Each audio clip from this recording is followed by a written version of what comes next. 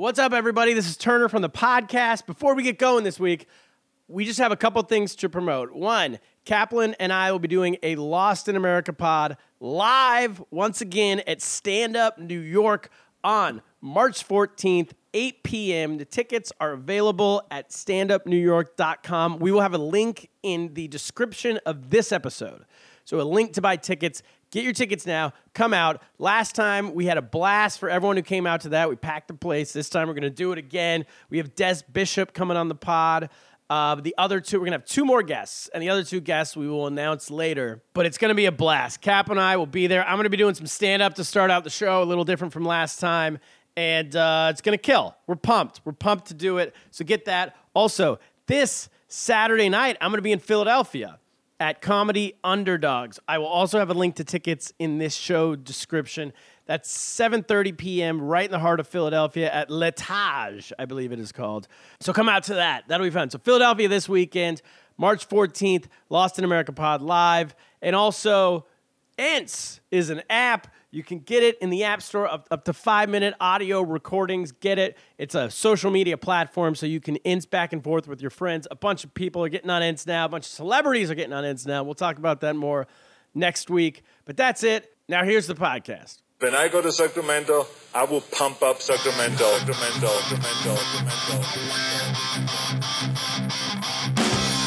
Turner Sparks just got married and has moved home to America after 12 years living in China. Sir Michael Ira Chitlin has 2 kids, a wife, a job, and has spent his entire life in the USA. Neither one can figure their country out. This is Lost in America. Hi, everybody. Welcome to Lost in America, episode 73. Back in New York City, my name's Turner Sparks. My name is Michael Kaplan. I never left. You have been here the whole time. I've been here waiting for you to come home for season 3. Home to In Studios. Yeah, we're back in the studios where the magic happens. Back in Studios, Kaplan. It's good to be back. We got a lot to get to, but our guest today, Yes. DC Benny, one of the fantastic comedians, one of my favorite comedians out there. DC Benny is going to come in here in a minute. DC Benny started. He is I think he's Jewish. No. From Shout out. Washington, D.C., lives in New York. I'll give him a secret handshake. When he came to New York, he started comedy in the black circuit. They call it the Chitlin circuit, doing comedy. Chitlin? Yeah, like Chitlins. That sounds offensive for some reason. That's what it was called. That's okay. the name of the circuit for comedy. So he's going to tell us all about that. He was lost in America, but also in America. He didn't have to go to another country to do it. Right. He was lost in comedy America. He found another culture right here in New York City, did comedy. He's going to be on in a minute. Before we get to that, Kaplan, I have a surprise for you. Oh, yeah? So I just went all around Asia. Yeah. All to these different countries. I saw the best of the China, best. Vietnam, Singapore. I got you something from some country. Do you want to guess first what I might have been? Did you bring me back some green curry, chicken green curry? Better than that. Are you ready? I'm ready. Drum roll? Do we have a drum roll? Jimmer shirt. Oh, Shanghai wow, look at that. Sharks. Oh, thank you. Yeah. It's a Jimmer Fredette Shanghai Sharks jersey. Number 23 for MJ. Exactly. Now, here's the thing. I think that in true China fashion, this was sold in the stadium, like their official merch booth. Okay. But in true China fashion, I think it's bootleg because he's actually number 32. But I don't even think they knew that because in the stadium, they're selling bootleg. They're selling. I don't know if it's bootleg, but every jersey they sell is number 23. But there is no 23. He's 32, but they have pictures of him. It's clearly they're trying to sell his jersey. Is it like when they retired like Jackie Robinson's jersey or something, and everyone in the stadium wears 42 that day? There's maybe there was a night when they were honoring Michael Jordan. Maybe everyone was wearing 23. No. They think this is Jimmer. So okay, maybe, this is as close to a Jimmer jersey as you're gonna get. I mean, my dyslexic people or like my son. Sometimes he writes things backwards. So maybe they just mixed it up. It's for him. Maybe this is the Chinese way. 3, 2. No, this is it. Yeah, maybe like Japanese write vertical. Yeah, so maybe they're writing backwards. So anyway, I went to the game. I went to a Shanghai Sharks game with Andy Curtin. Went with me. Jorge Castellano, I believe you pronounce his last name. Shout out to them. And Kyle Kinane, who's a comedian in L.A., he was touring through. So the 4 of us went. Sounds like future guests. And Jimmer. And how many points did Jimmer go for? I think he scored 35 or something. Boo. I know. He must have been out drinking the night before. Drinking milk. It was their last game of the regular season, and they were already out of the playoffs. So they were tanking. They were tanking for a draft pick. All right. So that's good. Did you throw any beer on the court or do anything you can't do in like America? I didn't do anything. I wasn't able to drink, but they were. I could tell you, I can report back. Beers were. People have been asking this. I think beers were like $1, Okay. maybe $2, so really cheap. Tickets were like $10. No. Tickets were $18. You didn't buy them from a scalper though. You got them. No, I got them delivery, real company, $18 tickets. But then, the beers were only like $1, $2. Were there any other random American players that we would have heard of in the game? No. They did have some people on each team, but I couldn't figure out who they were. It's weird. A lot of these guys who go to college in America, they'll go to like Montana State. They won't even attempt to. It's not NBA washouts. It's like guys who never went to the NBA. Right. A lot of it's they just that. play college ball and then you go. They play college ball. They go straight to China, and then they become a lot of like, Syracuse guys do that all around the world. That's our MO. We don't make the NBA. Yeah, that's it. And then they become a legitimate player in that league. So they're not brought over on a big contract like this big name. Right. They just work their way up through the league, and then they're just some journeyman power forward in the Chinese league. You know? Right. Speaking of journeyman power forwards, you mentioned it just now. How's your back? Because a lot of listeners were concerned about it last week. Well, Weber, he has redeemed himself. Weber got me into his doctor. He says, best doctor in the city. Oh, yeah. That's a very alt Weber thing to say, is to say my doctor's the best. Number one best. He's in Manhattan. Probably doesn't take your insurance, but... He doesn't take my insurance. No, that's what I've found out about America. It's the good doctors. Gary Sparks told me this. You have to get insurance, but then good doctors don't take anyone's insurance. Exactly. Why? It makes no sense. But I guess... That's a whole other episode. But I heard you're not allowed to drink. That's what... I'm not allowed to drink at the moment. We'll talk about it more later. Cap, Hello Chinese. Yes. That is our new sponsor. Hello Chinese is an app. You can go to hellochinese.cc. It is a Chinese language learning app. It is the #1 Mandarin Chinese learning app on iTunes and on Google Play and in the world. In the world. And it was a promo code, right? And that's what it is. Yeah. So this is it. What's cool about it? You've been checking it out. I went on it last night. I downloaded it yesterday. Yeah. And I immediately started with Teddy, my 5-year-old. Yeah, because it's fun for kids, right? It's interactive and it's a really easy to use app. Like you start off with like syllables. Apparently, Chinese got your own syllables. And you press the button. And it shows you have to say it the right way, and it hears you. And if it says it the right way, it gives you like a little check mark. It's very gratifying. Stars come up and everything. Teddy is obsessed with it. It's basically like a video game. Yeah, it was his son. Instead of Sonic the Hedgehog last night, he played this out. I put some videos online. He played it for like an hour. He speaks better Chinese than most of our diplomats probably know. I saw the video. It's hilarious. So that's what it has. Within the app, they make it a ton of fun to learn Chinese. It has these games, videos, audio, voice recognition, handwriting based on... It teaches you how to handwrite within the app. It's pretty amazing, and it's fun. Yeah. I've been doing it. I've been doing it the last couple weeks. So start now, listeners, because I'm going to start doing it. Teddy's going to start doing it, and let's see who can learn quicker. Yeah, and I think we're going to have a competition between you and Teddy Cap. Yeah, I talked to I know how brains work with young kids. I bet I'm going to lose that one. I talked to the higher-ups over at Hello Chinese. They might want to get involved. They might want to double sponsor the competition. Ooh. So we'll see. But here's what you do. The best part of this whole thing, if you use the promo code LOST, LOST, Lost in America, only for our listeners, you get 15% off the premium app and premium plus accounts. Premium account and premium plus accounts. So the basic account is free. Anyone can get it. Just get the basic account now. Just get it. Yeah. See if you like it. If you like it, put in LOST. You get 15% off the premium, and we get some of that money. And what does the premium get you? It gets you all the games that you've been playing, I think. Oh, okay. Yeah. I'm a premium member. So, yeah, we're both premium. Oh, okay. I don't know what the little people are doing. They're probably speaking Korean on the regular. So you can go to lostinamericapod.com. In the upper right-hand corner where we used to have the Amazon banner. Yeah. Now it's our Hello Chinese banner. You'll see it. You won't miss it. So get that. Even if it's just because you like the pod and you're like, hey, I want to find out. And then if you page down the screen, right, there's going to say shop now for the Amazon banner for those who are looking for that. The Amazon banner is still there. We're still making money from Amazon, even though we might have to drop them because of this NRA thing, but we're still with them for now. Yeah. We're still with them for now. We're all middle. We don't know if we want to. Well, we've also been told that they're going to be disbanding themselves from the NRA. You can buy guns on Amazon? What does that even mean? I don't even know. They have Amazon Prime. They have NRA TV or something like that. Oh, okay. But that's neither here nor there. So I'm not supposed to tell any listeners who are concerned about gun legislation to buy their guns on Amazon so that we get some money off that? So we'll then, no, I shouldn't say that. Jesus. I'll say.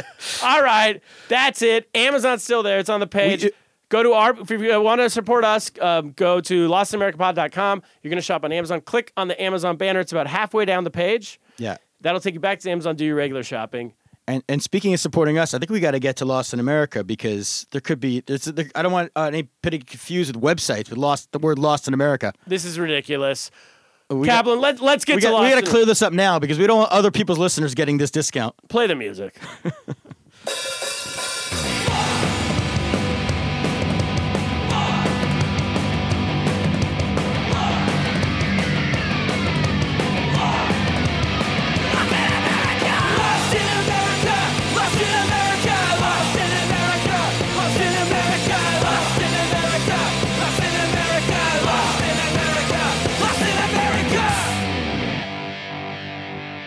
All right, we're back, Kaplan. We're both lost in America this week. Continuing storyline. This is, yes. We're still lost. Yeah, this is the part 2 of these people, these fake Lost in America podcast. These people. What do they think they're doing? We started it. This is our 73rd episode. They've done 3 episodes last time I checked. They're still using our name. We got to get here. We tried to do this on our own. It's obviously not possible. I think we got to bring in the big dogs. Wait, is it time to make the call? Do we have the blue phone? I think we have special phone. We have Blue Shirt Esquire, our lawyer to the pod, most famous lawyer in podcasting, history. On the line. Blue, how you doing? Good afternoon, gentlemen. Good afternoon. You were just telling us off air you're eating a salad. It's on your lunch break. Yeah, I was trying to eat my salad, but they forgot my Russian dressing with my chef salad. So Blue's going full pro-Trump here with the Russian, even the Russian dressing. Blue is my grandfather. He's like an old Jewish man. The deli needs his Russian dressing. A little ketchup, a little mayo. It's magical. First off, I don't like that we're during the lunch break. Yeah. When we hire Blue, I think we need full attention. We don't need some Russian dressing salad. Yeah, in the I want to hear you throw that salad in the trash can. This is a working lunch. Working, man's always working. Nice. We'll take it. So, Blue, you know the All right, story. so what do you want? Yeah, you know the story. Here's the story that we've had this podcast. You've been on it twice at minimum. 73 weeks we've had this. Yeah. Lost in America on iTunes. All of a sudden, these other people come along out of Pittsburgh, I believe, and they name theirs Lost in America. What can we do about it? We called you in so we could lawsuit. We need some recourse. Yeah, what can we do? Well, good job by you guys making a phone call because that's what I'm here to help you with. I feel like he's stopped. Is this on the clock? Because I don't need the pleasantries. That just cost me $10. So, here's the problem. Oh, no. Do you guys recall when we had our first phone conversation? You mean when you came into the studio? No, before you even decided to create the podcast. Oh, yeah. When there was a series of emails that we exchanged. I don't think I was on those. The first thing I said to you guys is, oh, that's a good idea. Why don't you guys trademark that? Do you guys do that? Is your email to us saying it, does that count as trademark? Can we make that the trademark? No, but actually what that can do is sort of give some credence to our common law trademark. So just like marriage, common law is the way to go. Wait, what's this? So I'm going to give you a very quick overview and not bore the listeners, but here's the bottom line. So there are two things you could have done to protect yourselves, neither of which you really did, but had you listened to me, you would have been able to more easily prove your priority of use, which is really what's key here. So the first thing you could have done was you could have trademarked the Lost in America podcast with the U.S. Patent and Trademark Office. Very, very simple process, but of course you guys didn't do that. Right. So now what we need to do is we'd end up having to protect what would be our common law trademark. Basically, you get a trademark when you use a brand in commerce, right? Yeah. That's sort of what you're doing, even though you guys actually don't make any money doing this. We make, No, we make a dollar or two here or there. Sponsor, we're making big bank here. Listen, it's a step by step. We would be making more money if not for these people. Yeah, don't come after us, Blue. Yeah. They're draining our resources. Well, so basically what you need to do is, you don't want somebody coming into the marketplace with your same name, which, guess what? Guess what happened? Exactly. Came into the market. So the first thing we need to really look at is there a likelihood of confusion? So how would you describe your podcast? Well, wait, that's a good question, because Kaplan, tell your story about how we even heard of these people. Well, because we heard of them because I told somebody about the podcast, a friend of mine who didn't know I had a podcast, and she downloaded it and was asking when I was going to be on the air. She listened to it. She listened to it. Now She listened to 30 minutes of it, and Kaplan was never on. And then she called Kaplan. But their podcast, I went back and listened. I don't know if you have. No, I wouldn't. Don't give them the place. Their podcast is very serious. They're about people who are really lost in America, much like maybe not as lost as Turner, but like homeless people. No one's as lost hookers. as me. I don't care. I mean, there's people. I would. Wait, so what does that mean, Kaplan? You're on their side? No, I'm saying they hold stole on. your idea. They're saying people who are lost in America. Yeah, they stole our idea. Well, I think that while their people are probably more likely lost in America, I think your people are more likely confused in America. Oh, you not said good. we're not changing the name to Confused in America, Blue. This is the worst law advice I've ever received, even counting the last time you gave us. Wait, I have a law question. What happens? How do we not know they already cop? What if they already trademarked the name? advice. Then we're screwed. How do we find out? Well, one of the things you could do is do a search. Did you guys do that when you first decided to use the name Lost in America? I've been in Asia for 6 weeks. They don't have Google. That's my excuse. This pod's 73 weeks old. We could have. How long has the podcast been around? 73 weeks, but it feels less. It's gone quick. Yeah. And how long was their podcast around? Their podcast. 3 They've only weeks. done 3 episodes, so they're new competitors. Oh, that's a good fact for you guys. Yeah. So they've been around 3 weeks. Yeah. So So that's why we wanted to act quick. so what do we do? Is there a website we can look this up? Can one of our Yeah. listeners do that for us? Because we're kind of lazy. Get Bowie. Yeah, yes. Well, I'm certainly not doing it because you guys don't pay me. Bowie, are you listening? So what do we do? You could go on the U.S. Patent Trademark Office website, and you can check whether they have a trademark or not. And then you can always challenge their trademark. But the first thing, I think what we really need to do is, well, we have a couple of courses of action we could take here. First is we could either send a cease and desist letter Yes. telling Yeah, them, we like that. get off our name. Yes. And, we could decide if we want to basically be nice about it or if we actually want to start threatening them. Yeah. Is it like a divorce thing where I can we surprise them with it when they're not looking? Oh, it's subpoena. We show up in Pittsburgh and just drop it on they're on the streets interview a homeless person and Cease and Yeah. desist. And can it be signed by Blue Shirt Esquire? Absolutely, I'm in. Yes. all right. All right. So that's step one is we send them a cease and desist. That's just to tell them, hey, it's bully them a little Right. bit, right? Yeah, well, exactly, and that's one of our options. That's really the Trump route if we want to go that way. Well, you're eating The other- Russian salad, so That's we're halfway there. Is there a route where we could put a dead horse in their bed or anything? Well- Send a message. Well, what you could do is you could also file a trademark infringement claim in federal court. Let's do that. Go straight to the feds. We should start with Yeah. a letter, probably, right? Give them a chance to. Yeah, that's really dropping a bomb on them right there. People are going about trying to interview homeless people. This is just like two people in their living room doing a podcast on their couch, and all of a sudden they get a federal law. I don't know. Well, you know what? The podcasting game's not all fun and games. You gotta, It's not. You gotta be ready for the consequences of your actions. They should do Yeah, a and search. actually, what we could do is if we beat them to the courthouse, we could file it here in New York and make those homeless-loving Pittsburghers come here. Home court come to advantage. New York. That's a good idea. Yeah, Let's we do don't that. not want to be in a Pennsylvania court. I've nah, absolutely. got not what we're I've got a dealing reputation in that state, my home state. Nah, won't help us. So, or what we could do, we could also seek a declaratory judgment from the court, and where a court would declare that it's your copyright. I mean, it's your trademark. All right. So we could do that. So or what would we you could advise? just file a complaint. Or what we could also do is it's some double barrel action. Is we would send them a cease and desist letter with a copy of the complaint that we're going to file.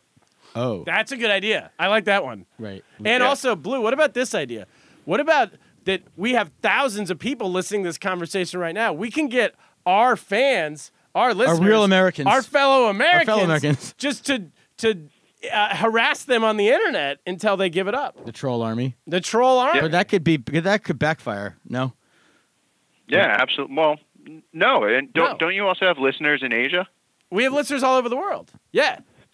So why don't you have your listeners abroad do some hacking stuff too? A lawyer. Now, Blue. A lawyer's advocating hacking. I like it. All no, right. because Cap, We have a lot of bots listeners. I happen to know for a fact. we have a lot of bots. Cap, Blue, here's the Unleash worst the that can bot happen. army. If we get into a war with them, a podcast war, we've been trying to get into podcast war since day one. We tried to do it with Sorry I've Been So Busy, but they won't take the bait. Well, I went onto their podcast and I forgot to challenge them to a duel while on air. So now we do it with these assholes, and then it's good for everybody. The worst that happens is they come back at us, but all that's advertising for us. Just also, it's like for early, you want to start wars. I've learned from history, you want to start wars with countries you can win. You can defeat. Exactly. This is not a big threat. I don't think. These two chumps on their couch in their living room. I don't think they have the ammunition. Well, here's the only problem, though. You might lose the moral high ground because basically your podcast is based on hijinks. Their podcast is based on humanity. Wow, I don't. Well, first of all, moral high ground is not why we hired you, Blue. You never had this is why this is your specialty is not the moral high ground. Yeah, Correct. Are you the Roy Cohn of this podcast? I did advise Michael you Cohen? to go out and get people to hack them. Yes, you did. I get it. Just for the record, you have to say moral high ground stuff. But I think we know what we want to do. I think we send a cease and desist. Yeah. I like the double barrel idea that Blue had. I was like the way when Trump was at the USFL and went after the NFL. I want to sue them for like $1 billion, and even if we only get awarded like $1, I want a victory. Yeah, and actually, if we really want to get fancy, we could go in and file a temporary restraining order, stopping them from doing their podcast. Whoa! So they couldn't, and they couldn't come within 500 yards of the Inn Studios. Well, if they do their podcast, then we can seek to have them held in contempt. We can have some fun with this. What happens if they start ensing? Put them in prison. Yeah, we should put that in the settlement. They have to ence all their profiles of homeless people. That's part of the punishment. Okay. All right, let's start with cease and desist. Let's just start with that. How about that, guys? All right, cease and desist. Blue, is that what you think? Yeah, I mean, hey, it's your guys' dime, so. We're starting there. Put your best person over at the firm on this. Exactly. By the way, do you want to plug the firm? This is your chance right now because you guys are doing great work. I would guess he doesn't. No, actually, I don't. I don't want any association with you. It's just the firm, like the movie. Okay, we'll start with the Four cease and dead desist. lawyers. We will start with the cease and desist, and then we'll update the listeners on what happens next. Blue, we might need you back in a couple weeks, depending upon depending on the case goes. What chess play these people make. Oh yeah, that's. Well, yeah. I mean, we should. This sort of goes into what we talked about on the first time I appeared on the podcast when I told you morons to A, trademark the podcast, B, start putting together sponsorship agreements, C, get releases from the people who appear on your podcast, and D, have a contract between the two of you. We haven't done any of that. We do have a new sponsor. Correct. We have a new sponsor, yes. Did you tell us to do that? Who's your new sponsor? We have Hello Chinese. Hello Chinese. We have Ints. Hello Chinese is an app. We just talked about it, so we're not going to talk about it again. But I my next advice would just be, I think the two of you need an agreement. All right, done. We can do that. We'll start there. Blue, you'll represent me. No, we're not just starting with our agreement. No, I get Blue. But okay, we'll do the we'll send the letter, cease and desist letter, and then we also need to look up if they've already trademarked it, and then we need to figure out a way to trademark it, right? Yeah. Right? Yeah. Okay. And then I'm gonna, you know what we're also gonna do to save a few bucks? I'm gonna go back and listen to the episodes Blue's been on, as the listener should. Oh. So I can make some notes of all the great legal advice you've already given us. So we don't have to pay him again. Yeah, exactly. Now we're thinking. All right. Thank you, Blue Shirt. No problem. We will talk to you soon. Good luck, gentlemen. Blue Shirt Esquire. I'm gonna go and consider Thousand Island dressing. It's also good. I agree. It's mayonnaise and ketchup. It's a little relish. Add a little relish to that. All right. Take it easy.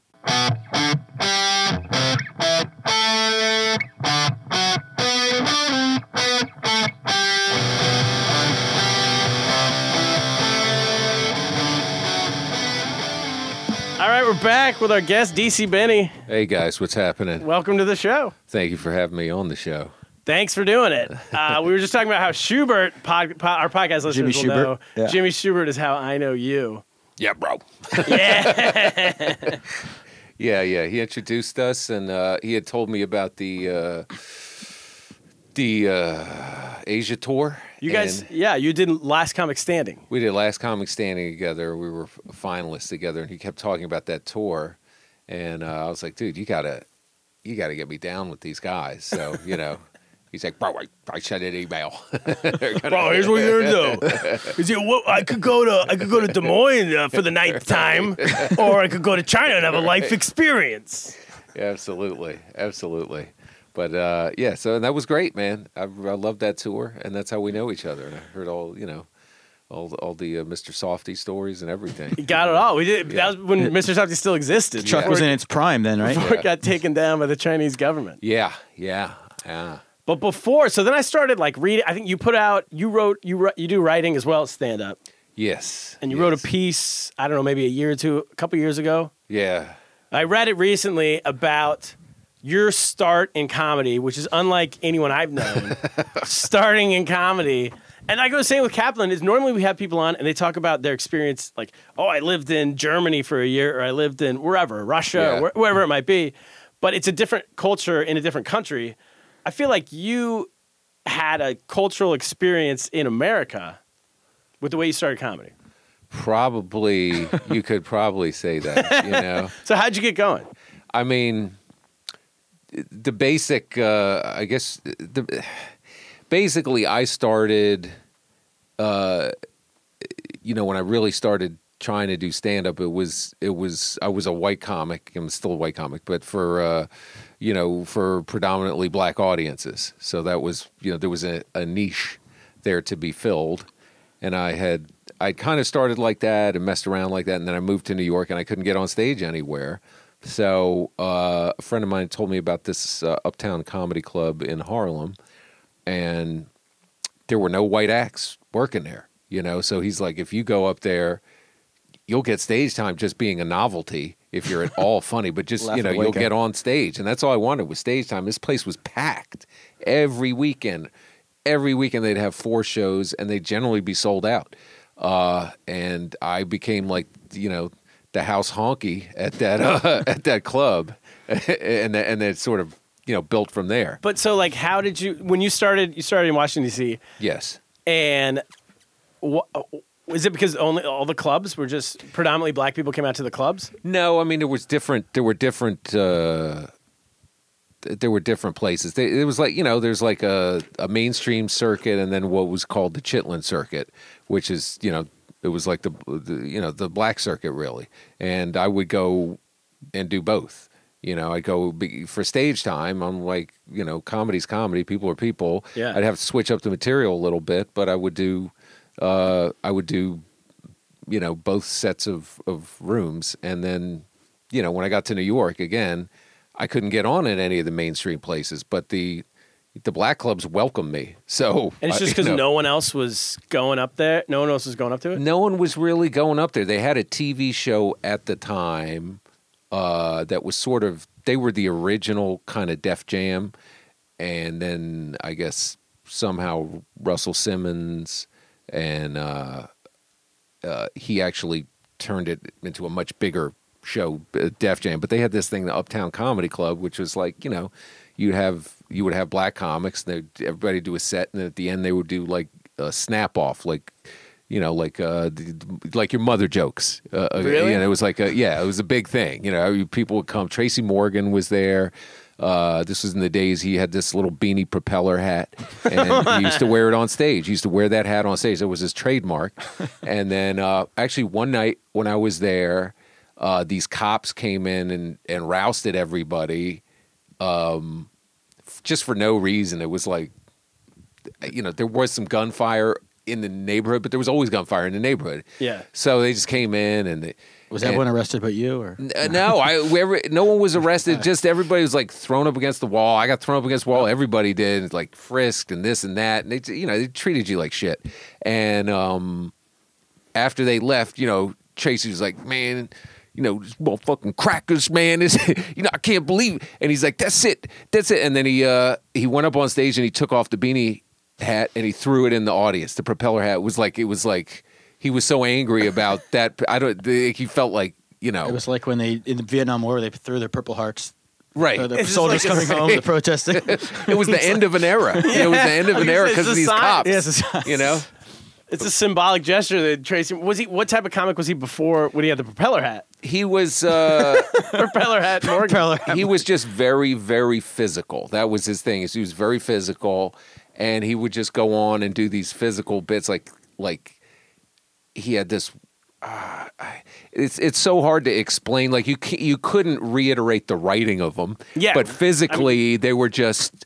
You know, he would kill with these bits. You know, he'd do the white lady in a porno movie, like, you know, and then he'd do and he'd pick someone in the audience. There'd always be, when people would come in, you'd always see, you know who he was going to pick on. And they would actually seat them in the front. So you know, there would, eyeline. Yeah, there was always like one guy, he'd always find a handsome, light-skinned guy. And then he'd get up on stage and he'd be like, pretty motherfucker, how to bust your shit, how to bust you. And he'd put his fist in the guy's face and it would get very, very tense. You know, get very, very tense. But people waited for him to do that. Every week he would do it. You know, it'd be a different guy. It'd be like, you were a regular. It's kind of a compliment, though. You know, like I got picked. I'm the good-looking guy here. Right. So he had that.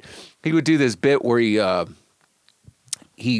like you know, in a boxing match when a guy gets hit and knocked out, but he falls down and he does convulsions. He has convulsions. do a bit about He'd that. do this convulsions bit, and somebody had him. I remember somebody would tell me that he would go out to like basketball games, and then they'd send Tracy out like in the middle of a game on the court and just to do the convulsion thing, and people thought it was real, and they call an ambulance. It would just disrupt everything or whatever. But that was kind of, you know, what stuff that he would do. But it would just kill. The guy would annihilate, you know. And, you know. And so then, what were you doing? Like, were you going big? Like, because I've seen you recently. I only know you in the past couple of years, but you're not. You're pretty much a storyteller, joke teller. Yeah, I brought the concentrate back then. There was no stories. It was I just did characters. I was super animated because there was no room for fat. You know what I mean? It was no room for fat. So you couldn't it was just, think out the bit in the middle of the bit. No, I just did character after character after character, and then sort of maybe like mini stories. But the thing is I had to go prove myself every single time. There were dudes that came to heckle me every single week. Every single week. Like there were dudes that came to see Tracy every single week, but there was guys that came to heckle me.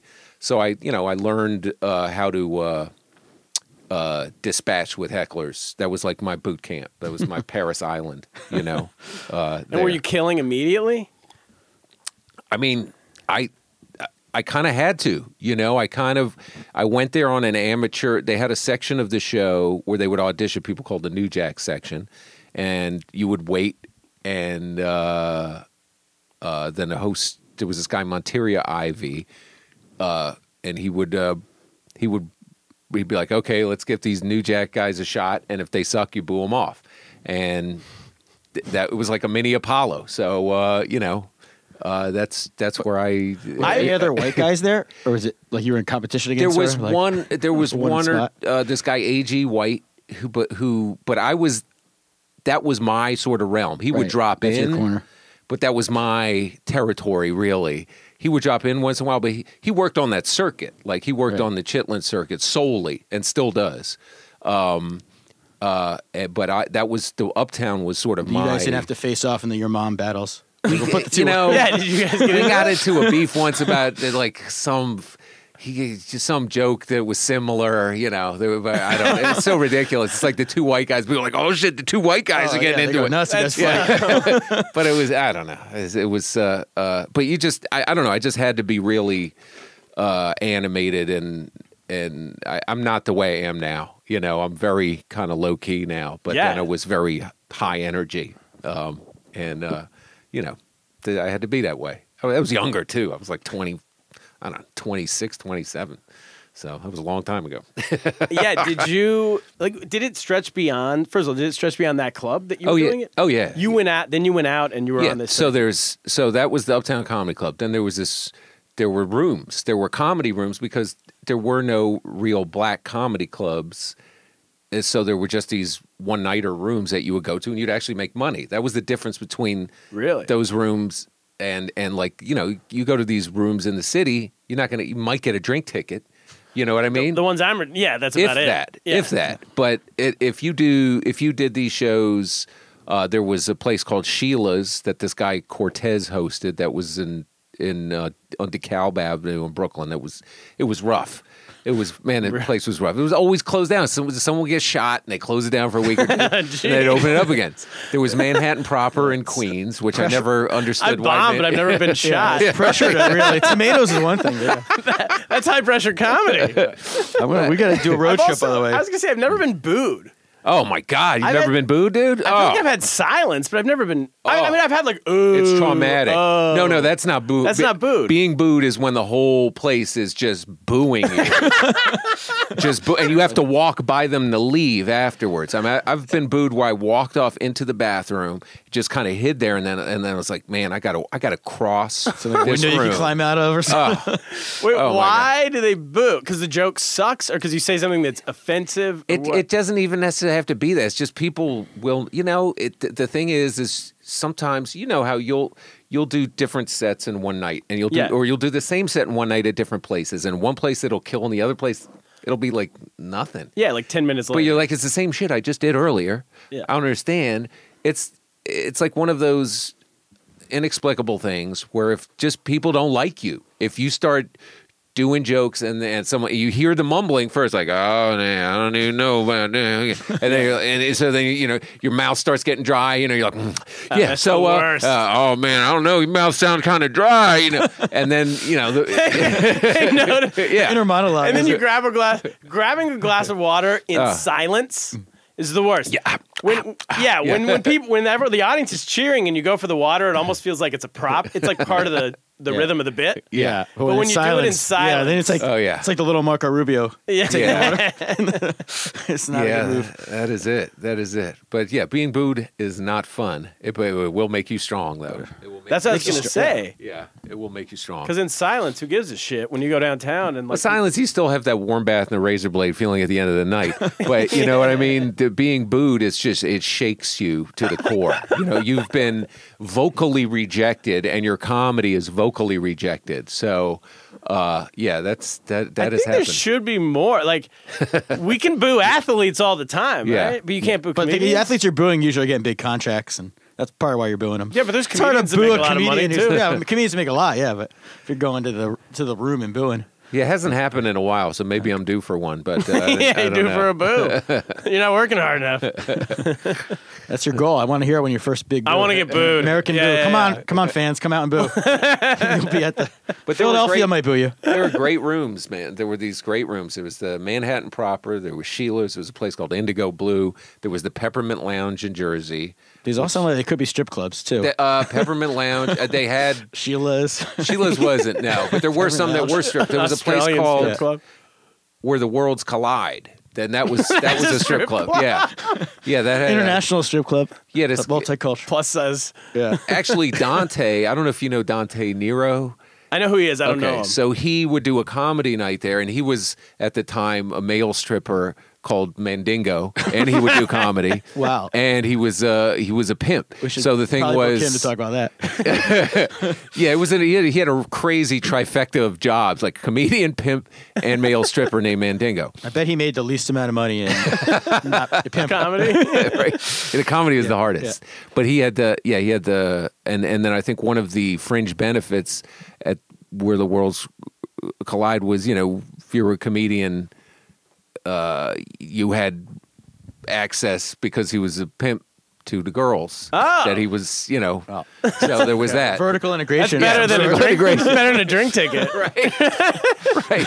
Like that lantern, you better be hooking me up. Yeah, I'm getting one drink ticket. Yeah. So it's funny because Dante has a podcast, and I'll do it, and he'll be talking about this shit, like the days of him pimping and like the stripping and all that. And it's the podcast is in his mom's house, or it's in his grandmother's. Mother will walk by, it's like, everything's okay, and he's like, yeah, mom, everything's good.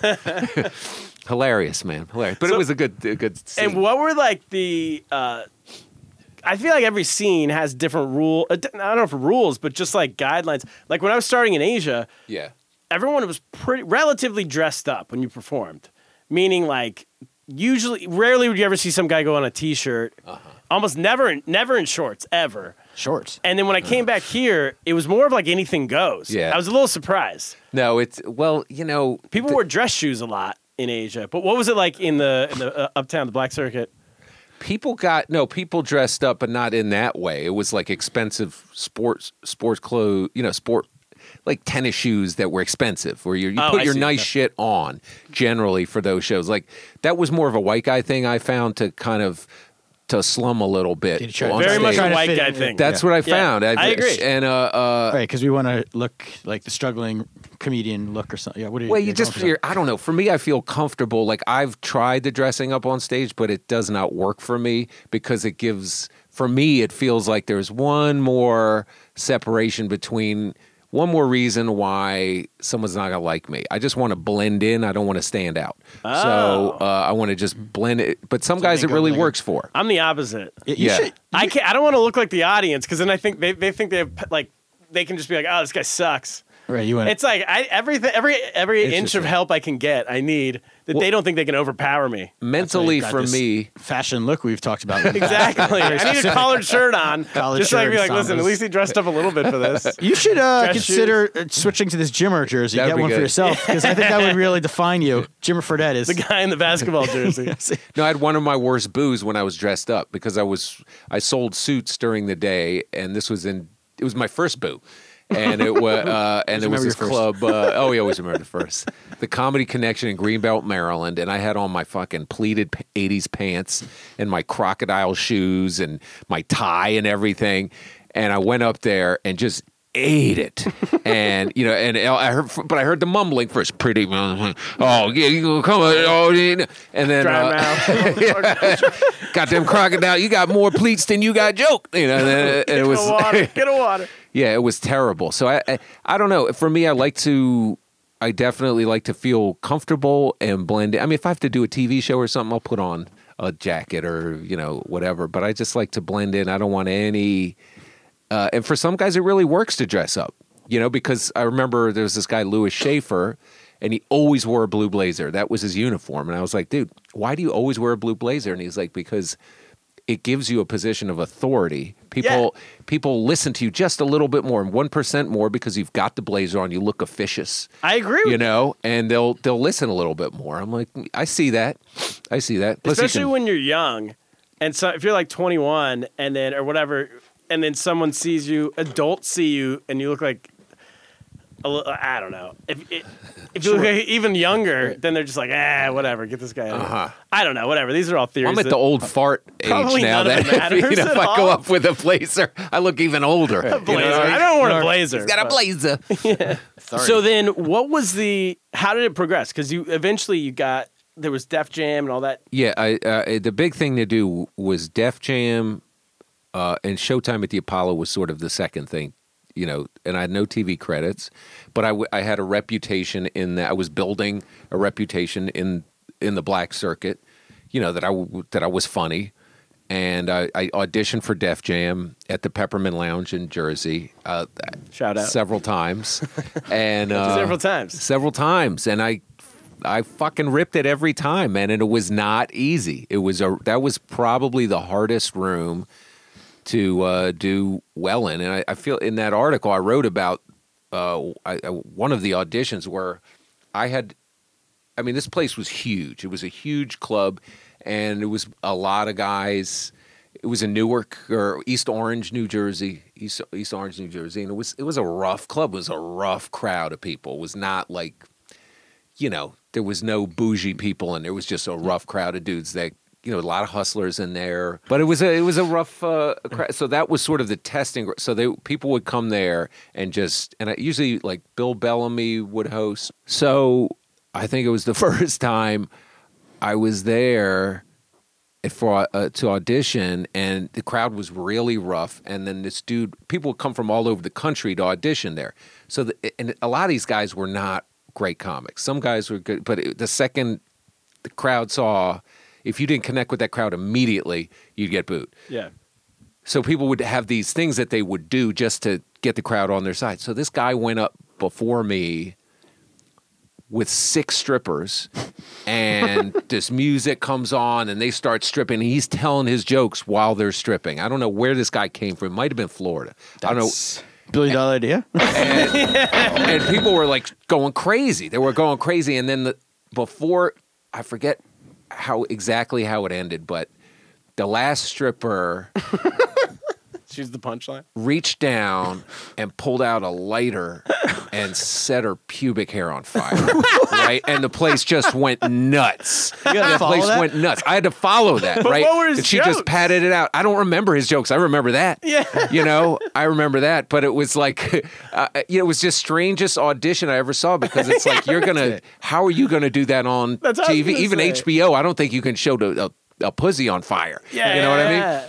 Can I've already cursed several times. you can. So Yeah. As long as it's on fire. I had to follow that. So I went up there with a fire extinguisher. I remember I grabbed a fire amazing. extinguisher off the wall. I was like, and people started laughing. And then I just made fun of the Wait, there you was still knew- smoke in the air. You knew he was going to do that? So you I got had the no fire- idea he was You going to just do found that. a fire? You It gotta- just happened, Audible. and there was a fire extinguisher on the wall. I snatched it, went up there, and then I did my set. Good and, comedy instincts.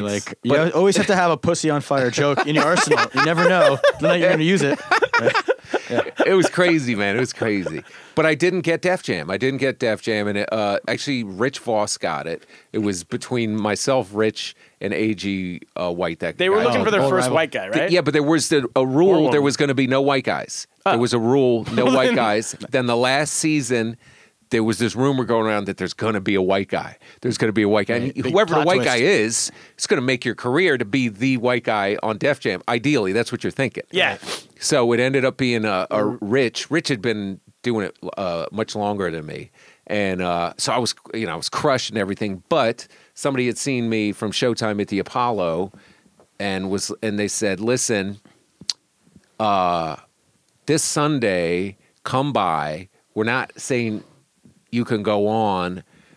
We might have a slot for you. So if you'll just hang out. So I was like, yeah, I'll hang out. So that Sunday, Steve Harvey was hosting Showtime at the Apollo. That was Apollo with the Theater. Sandman? Was that show? With the Sandman. I remember when I was a kid, I used to watch this. That was a big show, man. and they would boo. Everybody would get booed. People get booed. The And then kids the would get booed off. Yeah, kids. kids like would get booed off. Animals, dogs. And then the Sandman would come out. Didn't he have a He cane? had a cane. He'd do Yeah. a dance, and he'd hook you with the cane and kind of push you push you out off of the there. stage. Oh, Yeah. when the booing reached the crescendo, you'd just be like, it's he over. would come out. Once it started, there was a siren and booing. It was like, but I got used to that from the Uptown, which was down the street. We didn't have the Sandman, but the siren and the Your booing. strength of schedule. it paid Yeah, off. so I was ready. Yeah. So I'm like, I know what I'm doing. If I can just get a shot, I had no TV credits. I'm like, if I can get a shot on there. So that Sunday, it was a really, really belligerent crowd. Like, just unbelievable. First of all, the Steve Harvey gets booed off, right? So he my God. he comes he's the host. He comes like his toupee's all like at an angle. He's sweating. He's like, hey, these motherfuckers are crazy, right? These are crazy. He has a toupee. He did that. The producers go out. This lady Sarah something, she got booed off. She's like, guys, we really can't. They booed the producer off. So then he comes back out. She's like, put this guy on, put me on, and I was like, and she goes, do whatever you have to do. Whatever you want to do to get this crowd back, whatever you have to do. I'm like, I got it. So I got you were it. going to go out there and be like, white people drive a car like this, black people drive a car like this. Light a pussy on fire. That's what I would have done. I'm like, where's 6 strippers? Yeah. I need 6 strippers, quick. But so he goes back out. Steve Harvey goes back out, and he kind of calms people down a little bit, and then he gives this whole speech. It's like a Martin Luther King. He's like, there's no opportunities for black people. He's like, how are you going to boo other black people? You should be ashamed of yourself. People are booing him, and he's like, all right, well, we got this next dude. He's going to come up after this speech, and he brings me out. And I'm like, surprise, right? And people laughed. People laughed, and I did my thing, and that was my first TV credit, and that got me. Ironically, an agent saw me because of that, and that got me into the mainstream circuit. So I went. So back that crowd and forth. didn't boo you. No. Wow. They did not. No, I did very well. Imagine if Came out and said surprise. I came out and said surprise because he had amazing. built up this If whole there was a- That's perfect. speech. That's yeah. If there was a punchline. white crowd that booed all the black comics and then cheered the white comics. The opposite. It'd be a crazy. Yeah. But yeah. No, Great it job. felt very vindicating because Steve Harvey was not a fan of what I was doing. Oh. So it felt vindicating to go out there and do my thing and get some love from that crowd. And I wasn't even on the schedule. I was like hanging by a thread. So that was my, There it is. I found that I developed, obviously, in Asia. I started in Asia and then my act, I thought that I was writing like 3 or 4 years in to being out there, which is like 6 years of comedy out there. Yeah. I was like, I could tell. I was like, all my jokes are about living me as a white guy, but when the audience is mostly Asian people. That was my act. Yes. And so then I consciously was like, I need to change this. Yeah. About 2 years before coming to New York, I'm like, I need to start writing stuff that can be for everybody, that anyone could get. So I did that for the next 2 years, and then I got to New York and realized that even the stuff in my head that I thought was that wasn't that either. Yeah. And then I thought I had an hour. I had 10 minutes when I got here.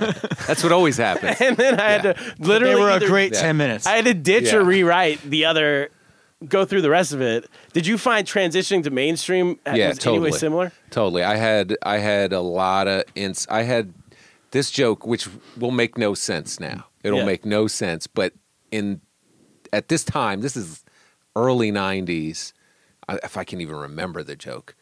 It was slang. It was a joke just based on slang. And I would do it in a mainstream room and it'd be nothing, but it'd be like how there's this kind of code, like, and how did it go? How these, what up, G? Nut B, my girl sweat me like 5-0 talking about what's the 411 on the OPP 24/7 and the whole 9. I just got my bill from AT&T, CMP. G, cut off my AC. I can't get no 9 to 5 set for BK, Mickey D's, and KFC. I'm getting ready to snap, get my 9 to 40 VOE, get on the LR, and show motherfuckers life ain't no 90210. And that joke would destroy. That joke would destroy, but then I would do it in a mainstream room. And there was this thing about frustration in the crowd, that frustration that with where people were that would lead to violence.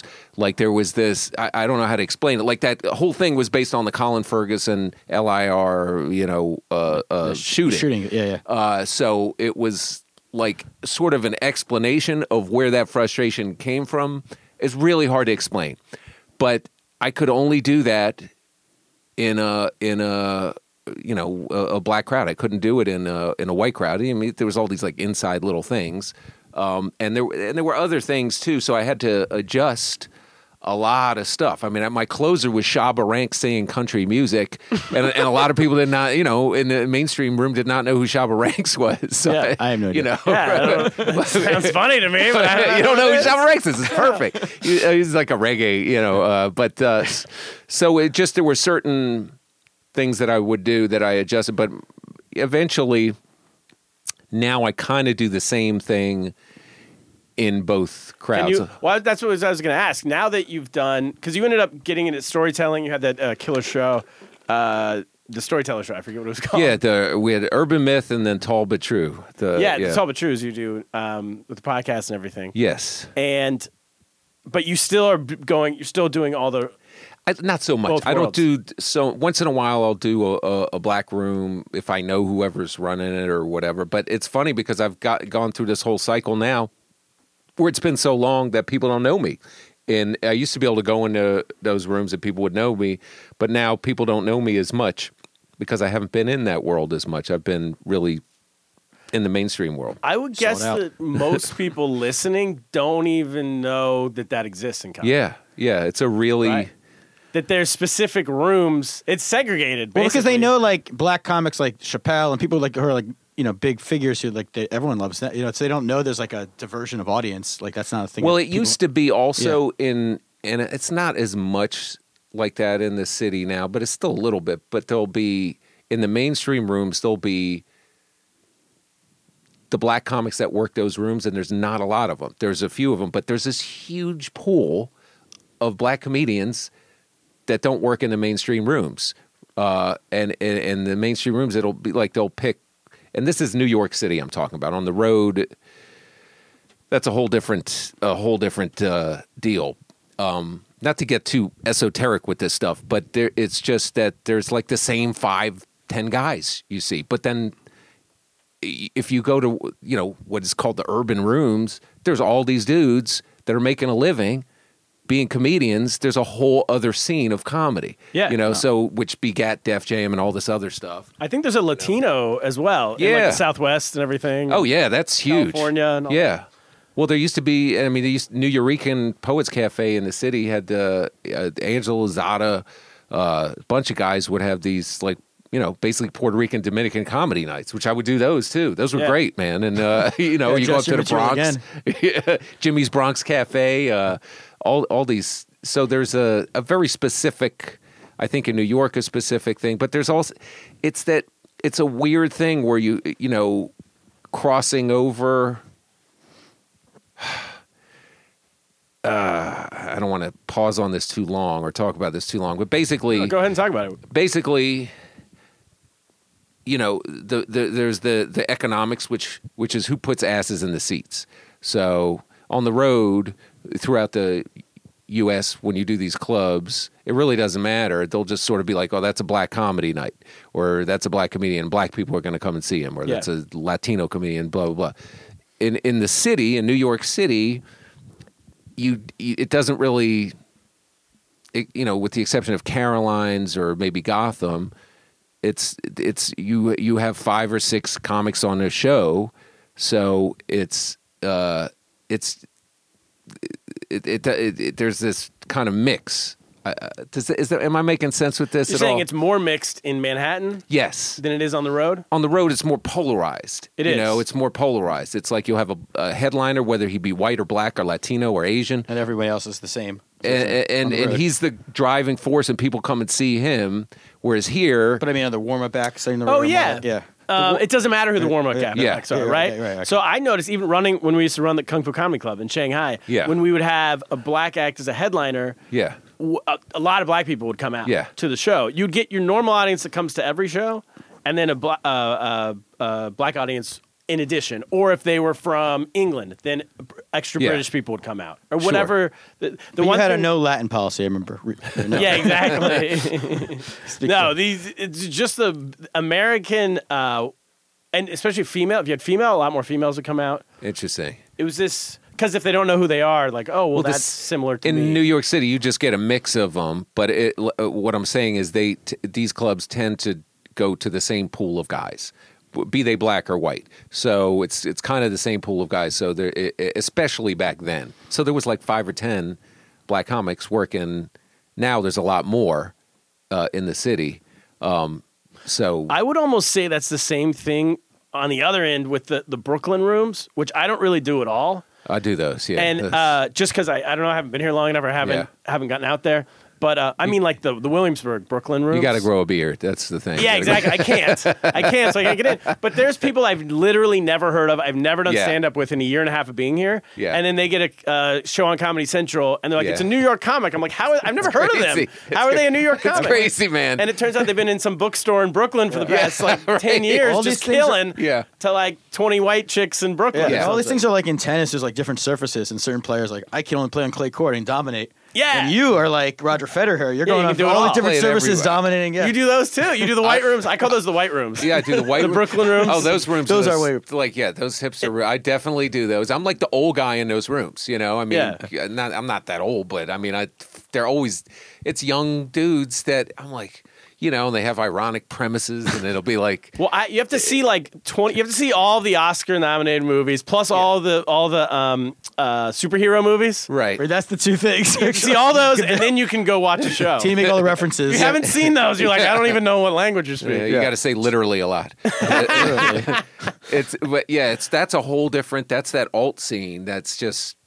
That's a whole different thing, man. I'm doing one of those tomorrow night, as a matter of fact. And but they're fun shows. For me, I love them because there'll be some club comics on there or whatever, but then there'll be the guys who are, doing that kind of alt kind of comedy. Yeah. And it's great for me to tell stories. You know, it's great. It's a great place for me to really.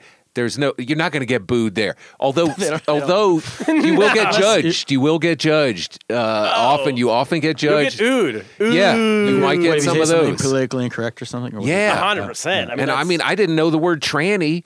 You couldn't say that anymore. I didn't know that. Yeah, that's new. That's a newer thing. But, I didn't know. I was like, all the trannies I knew said tranny. Yeah. So I was like, The people booing you have never met a tranny, but they're right. But I said the word tranny, and it was a rumbling, and yeah. We got to get Jimmy Schubert in those rooms. oh my god, that's a bit. Yes, and I've got to find the person of a them or whatever it is of a different. Person of sexual orientation. Yeah, whatever. A POS. Yes. Person of sex. That's a new term. Yeah. all comedy. It's interesting how that it used to be just like that at colleges, and it was never like that in New York, where you would get judged, or it would be like someone would get offended. So young people would get offended. Young so people easily. get way young offended people more get so than- offended now. Yeah. Like, good Lord. I still find I don't know. I don't run into it much. When in the Manhattan places I play, Yeah. I don't see. Usually it's just people coming out for a show, or maybe it's tourists or whatever. They don't seem to care as much. Not as much, but they got a little. Maybe a little more than before. I don't have anything yeah. to compare it to. Used to be able to say whatever, man. I mean, some of the stuff that was horrific, but now it's like every there's a lot of, and it's just odd from young people. It's odd that everybody's so afraid of offending and this Yeah. and being thought to be associated with somebody who said something that could be construed as offensive. Yeah. Like that you might support that, and it's crazy. So, but it's I see where it's coming from, and I understand that. So did you feel like after starting in that scene in Uptown, and did you feel like you could just deal with anything after that? I did. I did feel like I could really deal with anything, and it was great. It was a great training, and then there was a place called the Boston Comedy Club in the Village that was sort of my transitionary mainstream place that I worked, and that was like everybody described that as Animal House. That was it doesn't matter what ethnic group you are. It was like white, black, Puerto Rican, Irish, this, that, whatever. Everybody basically went there, and it was wild. It was a wild club, and there was, it was, if you weren't funny.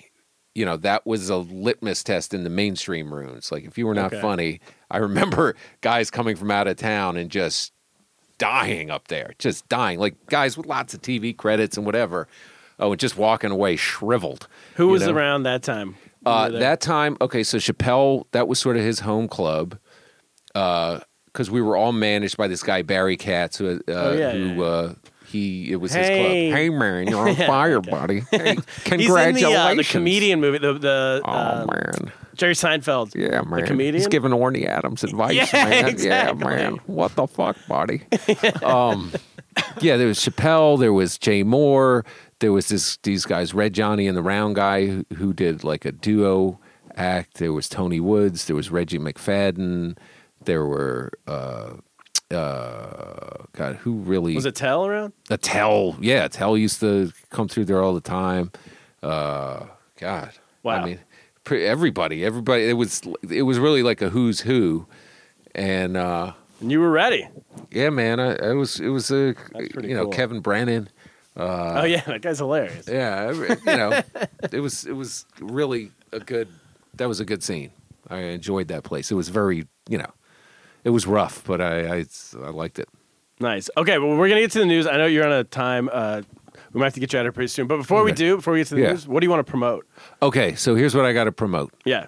I have an album of stories coming out with 800 Pound Gorilla Records coming out April 6th and 7th. April 6th, 7th, that weekend. It's called 10 Funny Stories. It's live at the Fat Black Pussycat, which is part of the Comedy Cellar. So I would love for it's funny, man. It's these stories I've been working on for like 10 years on and off. So they're really... I've seen you do a couple of those stories over the past year or so. They're hilarious. There's a China story in there, actually. Is there? There's a China story good. in there, That's going to China. You did that story on our Kung Fu Comedy show maybe 6 months ago or 3 or 4 think, months yeah. ago. It's the funniest thing I've ever seen. God bless It's you. so, and I think Schubert's involved in it, right? Schubert is involved in it. Yeah. Schubert is involved in it. Schubert's involved in the story. I'm buying that album. I don't know if you name him by name, but I did not name him by name, but Our listeners will know. yeah. They'll know. They'll know. Get the album. You'll know when he mentions a friend told me to go to China. China or Yeah, something like that? yeah. That's So, Jimmy Schubert. yeah, so please, everybody, check out that album. And What's it called again? It's called Live at the Fat Black, 10 Funny Stories. Nice. And I'm trying to think, is there anything else to promote? That's sort of the main thing. I have a movie that just is out now on Amazon called Love Magical. And it's actually a comedy. I played the third lead. I played Plaxico Diamond Phillips. Related to Lou? No. And then I have the podcast Tall But True with Ben Bailey from Cash Cab. We have that out, so people can check that out. And I'm the real DC Benny on Instagram, so they can follow me, or I post dates and stuff like that. And, Amazing. Thank you for having me on, dudes. Yeah. And Thanks for doing it. All right. Let's get to the news. Let's get to the news.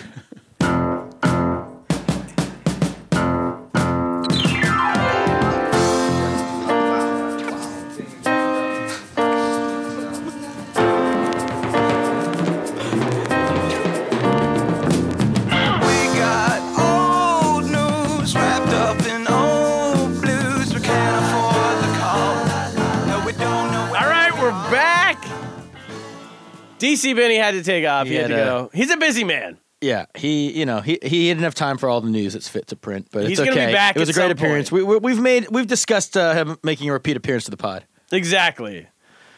First news story of the week, Kaplan. Yes. This comes to us from the Daily Mail. Oh, Your all right. people over at the Daily Mail. My people. Should your fiance ask your father for permission to propose? Outraged women slams the sexist and outdated tradition, but others claim this gesture is a sign of respect. One woman expressed her surprise the tradition was still ongoing, slamming the idea that her father had a say in her love life, and even added that she would dump anyone who requested his permission for her hand in marriage. Whoa, so there's a lot to unlock here. But number one is if the guy if the guy dating this woman doesn't have the balls to break up with her. But that's the way to do it. That's a good way ask out. her dad. Yeah, that's a way out. Yeah, you don't have to cheat on her anymore. Yeah, exactly. Very honorable way out there. Yeah, in the old days, you used to have to cheat on them. Everybody cries. Yeah. You feel like a bad person for a while. Now, all you have to do is ask their dad for the hand in marriage. Yeah. She'll dump you. Yeah. I got to say, I agree with these ladies. Look at you. You go away for a few weeks, you come back a huge feminist. No, I'm not. No, this is not. You know how, like, super Christians and Jews kind of agree because they both sort of don't like Muslims or whatever. There's some overlap where they both agree on something. I think that's the Jews and the Hindus. Is that what it is? Yeah, Whatever. yeah. I'm mixing up my people. Yeah. But this is how I am with the feminists on this issue. Right. I'm not a feminist on every issue, but on this one I am because what guy likes the idea of having to ask a dad? Right. I agree that you shouldn't have to ask the dad. I mean, I think you probably should. It's respectful, but I would. No, you just said. But me being a someone who doesn't like conflict or any confrontation, I wouldn't want to. Well, first of all, it's only conflict. First, if you are in a situation where you think the dad might say no, which I don't think is it's kind of a formality usually. Or, in my sense, if you're not sure the dad has even heard of this tradition. Wait, so did you have to do this? Yeah, I had to do this. Well, so I didn't know if I had to do this, but I was like, I better do it. What did you? Oh, because you couldn't ask if you had to do it. What am I supposed to ask? Irony is she's the Exactly. I can't ask my wife if in Chinese culture if they also do this. So what I did was I called Ye's cousin, and I asked her, and I was like, "Hey, is this something that's done, or should I do it?" And she gave me an unclear answer of if it's done, but she did say I should do it. She's like, "Oh yeah, that would be great. You can do it." And you were in China at the time, though, right? Yeah. I was in Yeah, China. that's right. And so, but then I was concerned, as she was too. She's like, if you call Ye's dad and just say, like, I want to have dinner with you, he's not going to know. You have to give him, he needs some, like, forewarning that what might be happening. I mean, in America, he would be like, obviously, no. Exactly. And also, dinner with your. This idea of just taking him out to dinner one-on-one would never happen in normal context of life. He and I would never just hang out and go to dinner. You can have a drink. You don't have to. You could go watch a game. Shanghai Sharks. No, I mean, I guess we could. You should have had him by the truck for some ice cream. No. Anyway, so they would be incredibly odd. So she calls him. She's like, here's what I'm going to do. I'm going to call him, explain to him what you're going to do, and then you can go do it. I'm like, and then you can call him and he'll know what's happening. So I'm like, okay. So she calls him first. Then she calls me back and she goes, okay, I just talked to him. Everything's good to go. So I'm like, okay, cool. So I call him and I'm like, hey, can we go? Let's go out to dinner sometime. I want to talk to you. He goes, okay, sounds like he's playing ball. Right. He understands. Yeah. Sounds good. We'll do it. Sounds good. Okay, cool. Hang up the phone. 2 minutes later, Yaya comes in from the bedroom and she goes, hey, are we going out to dinner with my dad this week? I'm like, what? She goes, my dad just said you just called him and said you wanted to take us out to dinner. And I'm like, oh my God, it's a complete mess. And so I ran out. I called the cousin. And I'm like, hey, he just spilled You just got to the beans. show up at the house. You can't even call in this situation. I know. You should, surprise. So then she goes, so I tell her, I'm like, your dad just, spilled the beans. Yeah. And she goes, oh my God, I told him he can't say anything. He can't tell Ye what's going on. It's just going to be between you. So then she calls him back. And then he decides, ooh, quick dad thinking. He calls Ye back. He goes, oh, that wasn't Turner. That was someone else or like something. He comes up with some terrible Your lie. ex-boyfriend must have. Maybe it wasn't that, but it was something. It was like, oh, I misunderstood. He didn't want to. There is no dinner. He was asking me. He wanted to know what to make you for dinner tonight. Something completely ridiculous. Yeah. So she knew the whole time what was going on. So, but then you did do it. You never had to do it then. No. So then I do go do it, and then he shows up. But he also shows up with like all of his friends from the neighborhood. It's amazing. So I have to do it in front of like all these old guys. Well, the thing is, but you did get it. You did it, right? You sucked it up. You said, sucked I'd it love up. to marry your daughter. I sucked it up. I did it, but I agree with these feminists. I wish I didn't have to. Yeah, but here's the thing. I'm going to say two things. One, I don't like to change, as I've talked about before. Anything that I had to go through that was not. Why should these younger people get out of it? Oh, okay. That's one. Good point. And two, more than ever, we get these young people don't talk on the phone anymore. They text everything. Everyone's fear of conflict. The only conflicts are on like Twitter and stuff because people are all tough guys as on social media. Avatar. But in life, people are scared of conflict, right? And scared of anything. They don't know how to function. This is a character building thing. You're right. I think. So, like, I went through this quickly. I had the same situation not the same situation. I knew I had to do it, right? Yeah. Randy's very old-fashioned. We didn't, you guys, it sounds like you were living together. We didn't live together. Oh, yeah, we live together. Yeah, we did not live together, very old-fashioned. And so I decided to go up to, I was going to be in Boston to help my brother move into college or something with my mom. So that was like a good excuse. Called him up to have lunch. Oh, you had to go to a whole different city. Yeah, I called him up, and he's a big listener to the podcast, so it's a great thing I did this. Yeah, this is pre-podcast. Pre-podcast. And I called him up to have lunch, and I'm sure he knew exactly why. I'm like, in town, we have lunch with him, not with Randy's mom. It's kind of insulting, right? Let's have lunch with, And I don't know it's weird. You're like nervous. You don't think they're going to say no, right? Like of there's course. no, but like you want to do it right. Like, did he have questions for you? No, it was like we just talked the whole lunch, and literally like lunch was then over, and I was like, oh, I never said anything, and I was like, it was like he took me to this like banquet. It was like a very like casual place where you like went through, like you didn't order. Yeah. From the waitress, you order like on a cafeteria style plate. It was like a deli kind of thing. Yeah. Excellent. I don't know the name. I'd give him a shout out. But good like lunch place. But so it was like the meal ended too fast. I got sidetracked talking about like my cousins and I don't know. I was all so we get in the car then, and I'm like, oh, and you did it in the car. I was like, oh, before we go anywhere, I just wanted to, I gave my whole speech or whatever, and he was like, oh, I was wondering when you're going to get around to asking me that. He said something like, you could have done it first to get it out of the way or something. Yeah. So it all went well in the end. It was a good experience, but I would urge others to do it. These feminists, they don't know anything about real life. It's as usual. All right. Last news story of the week is from you. Well, I think we want an update on what's going on with the school system. Exactly. I want an update. Yeah, this is news. It's not even in the papers yet. I'm breaking news here. Breaking news on the pod. Yeah. We have a situation. I talked about the Long Island City schools, and we've got breaking news. Wait. Let's start out with what happened.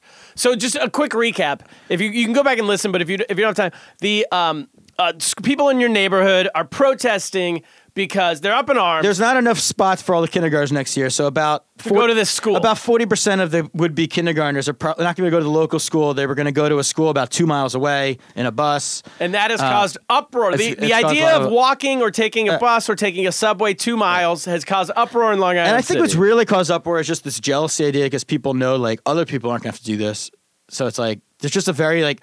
Well, and these people in your neighborhood mostly very- Caucasian, have gone way over the top about how they're being discriminated against. I don't notice the color of people, but and yes. their rights are being infringed upon as humans, and they've made signs, and they're protesting. A lot of protesting. And this is their cause. Some people have gun violence. Some people have Black Lives Matter. These people have their schools getting moved 2 miles away. My kids' lives matter. And guess what? Unlike in those causes, these people get things done because they're So what happened? So they've moved the school closer.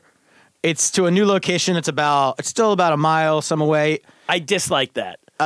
I want it. That's ridiculous. They can't change gun laws. They can't get that's what I'm police to saying. stop killing black people, but they can move a school a mile This is closer. why politicians, to get off on a thing like the soccer mom thing and all that, like things happen. People vote who have kids. So You're right. They get things done. So they moved voting closer, matters. but you know what? It's still not enough for a lot of people. And I realize that like the original, there's like these parents associations that are like our allies and all this, and they're kind of like the PLO, if I want to get into like the Israeli-Palestinian conflict. Oh my gosh. And then we've got other, but I'm saying that as a positive. Oh, which I don't know. I if don't you actually know what that If you know me reference as means. at all, you know that's a strange analogy. But these other people are like Hamas or something. Like we've got the people who are like nothing's good enough. They want total victory, and they are there. We have a house divided right now. Long Island City there's a civil war could be coming on Long Island City. If you go on Facebook, there are people who are so angry and they're yelling at these people because they're saying that they don't have kids that are of the age of pre-K, like their kids are a little bit older. They've been involved in the community for a while. They must they think they like sold them on the river. They negotiate some Wait, bad I'm deal. lost. Who's mad at who? People, the parents who are of kids who are going to the kindergarten are not happy with this compromise. Really, getting a school that's like a mile Closer? They don't They're like? still mad. They're You're not saying that everyone wanted the school closer, but They wanted the even Hamas closer. The Hamas wanted people even want closer. like they want to get into a school they can walk to. They don't like But a mile, you can walk a mile. You could, but like a year ago when we were applying to kindergartens, I remember everybody. I thought they were a little bit crazy, but they were just like constantly being like, "Are you going to go to the school?" Like they were like, because they've heard like the recess, you don't get a lot of recess, and like they had all these complaints last year of just like the quality of the school. Don't get a lot of recess. But here's my point. The complaints a year ago were like about the quality, at least. And like, was the school good enough for my kid? I see. Now, no one's even asking that. I haven't heard one of these people. The Hamas people aren't saying like, it's like Hamas doesn't care about how the economy is. There's no like, is the school good or anything? They're just like, I want it to be close. I want to walk. The Hamas people. And to take my analogy into really strange places, but there's an Israeli couple in my building who are part of the Hamas. I hear them, and it's like Hebrew 78. That's the school. Hebrew. They're all right. There's like a handful of people who are crazy, and it's like Facebook ruins it. You see people in the street, you don't know they're a lunatic, and then you see these things they write on Facebook, and you're like, oh my god, like they're strange. They spend all their time like going off on people who are volunteers who are trying to just help the community. So they got it a mile closer. They got a mile I want it closer. to be a mile further. That's how they should have negotiated. The Department of Education should have said, "You don't like this? We're going 3 miles away. Exactly. We're going to put the kids at Yankee Stadium."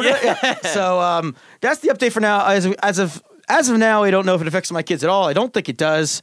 But since they're going to be speaking Chinese soon, I'm sure they can get into any private school they want pretty soon. Thanks Exactly. to Hello Chinese. With Hello Chinese. There's an idea, $1 billion idea. The Department of Education should give all the people who are pissed off about the school's location free. They should buy them Hello Chinese premium apps, Yes. so that their kids can learn Chinese on the walk to school every day and back. Use the promo code LOST. Yeah. Cap, we should get it into schools. Yes. With the promo code LOST. Now, we're not trying to sell one. We get a whole school to buy it. Yeah, I want to create Long Island City. Will be this like anomaly where it's like everyone in the community speaks Mandarin. All right, that's it. Cap, what are you going to do? Yeah, and speaking of schools, I just got more breaking news that Teddy's the nurse. He bumped his side. Oh my gosh. So I got to get lost and go get my kid.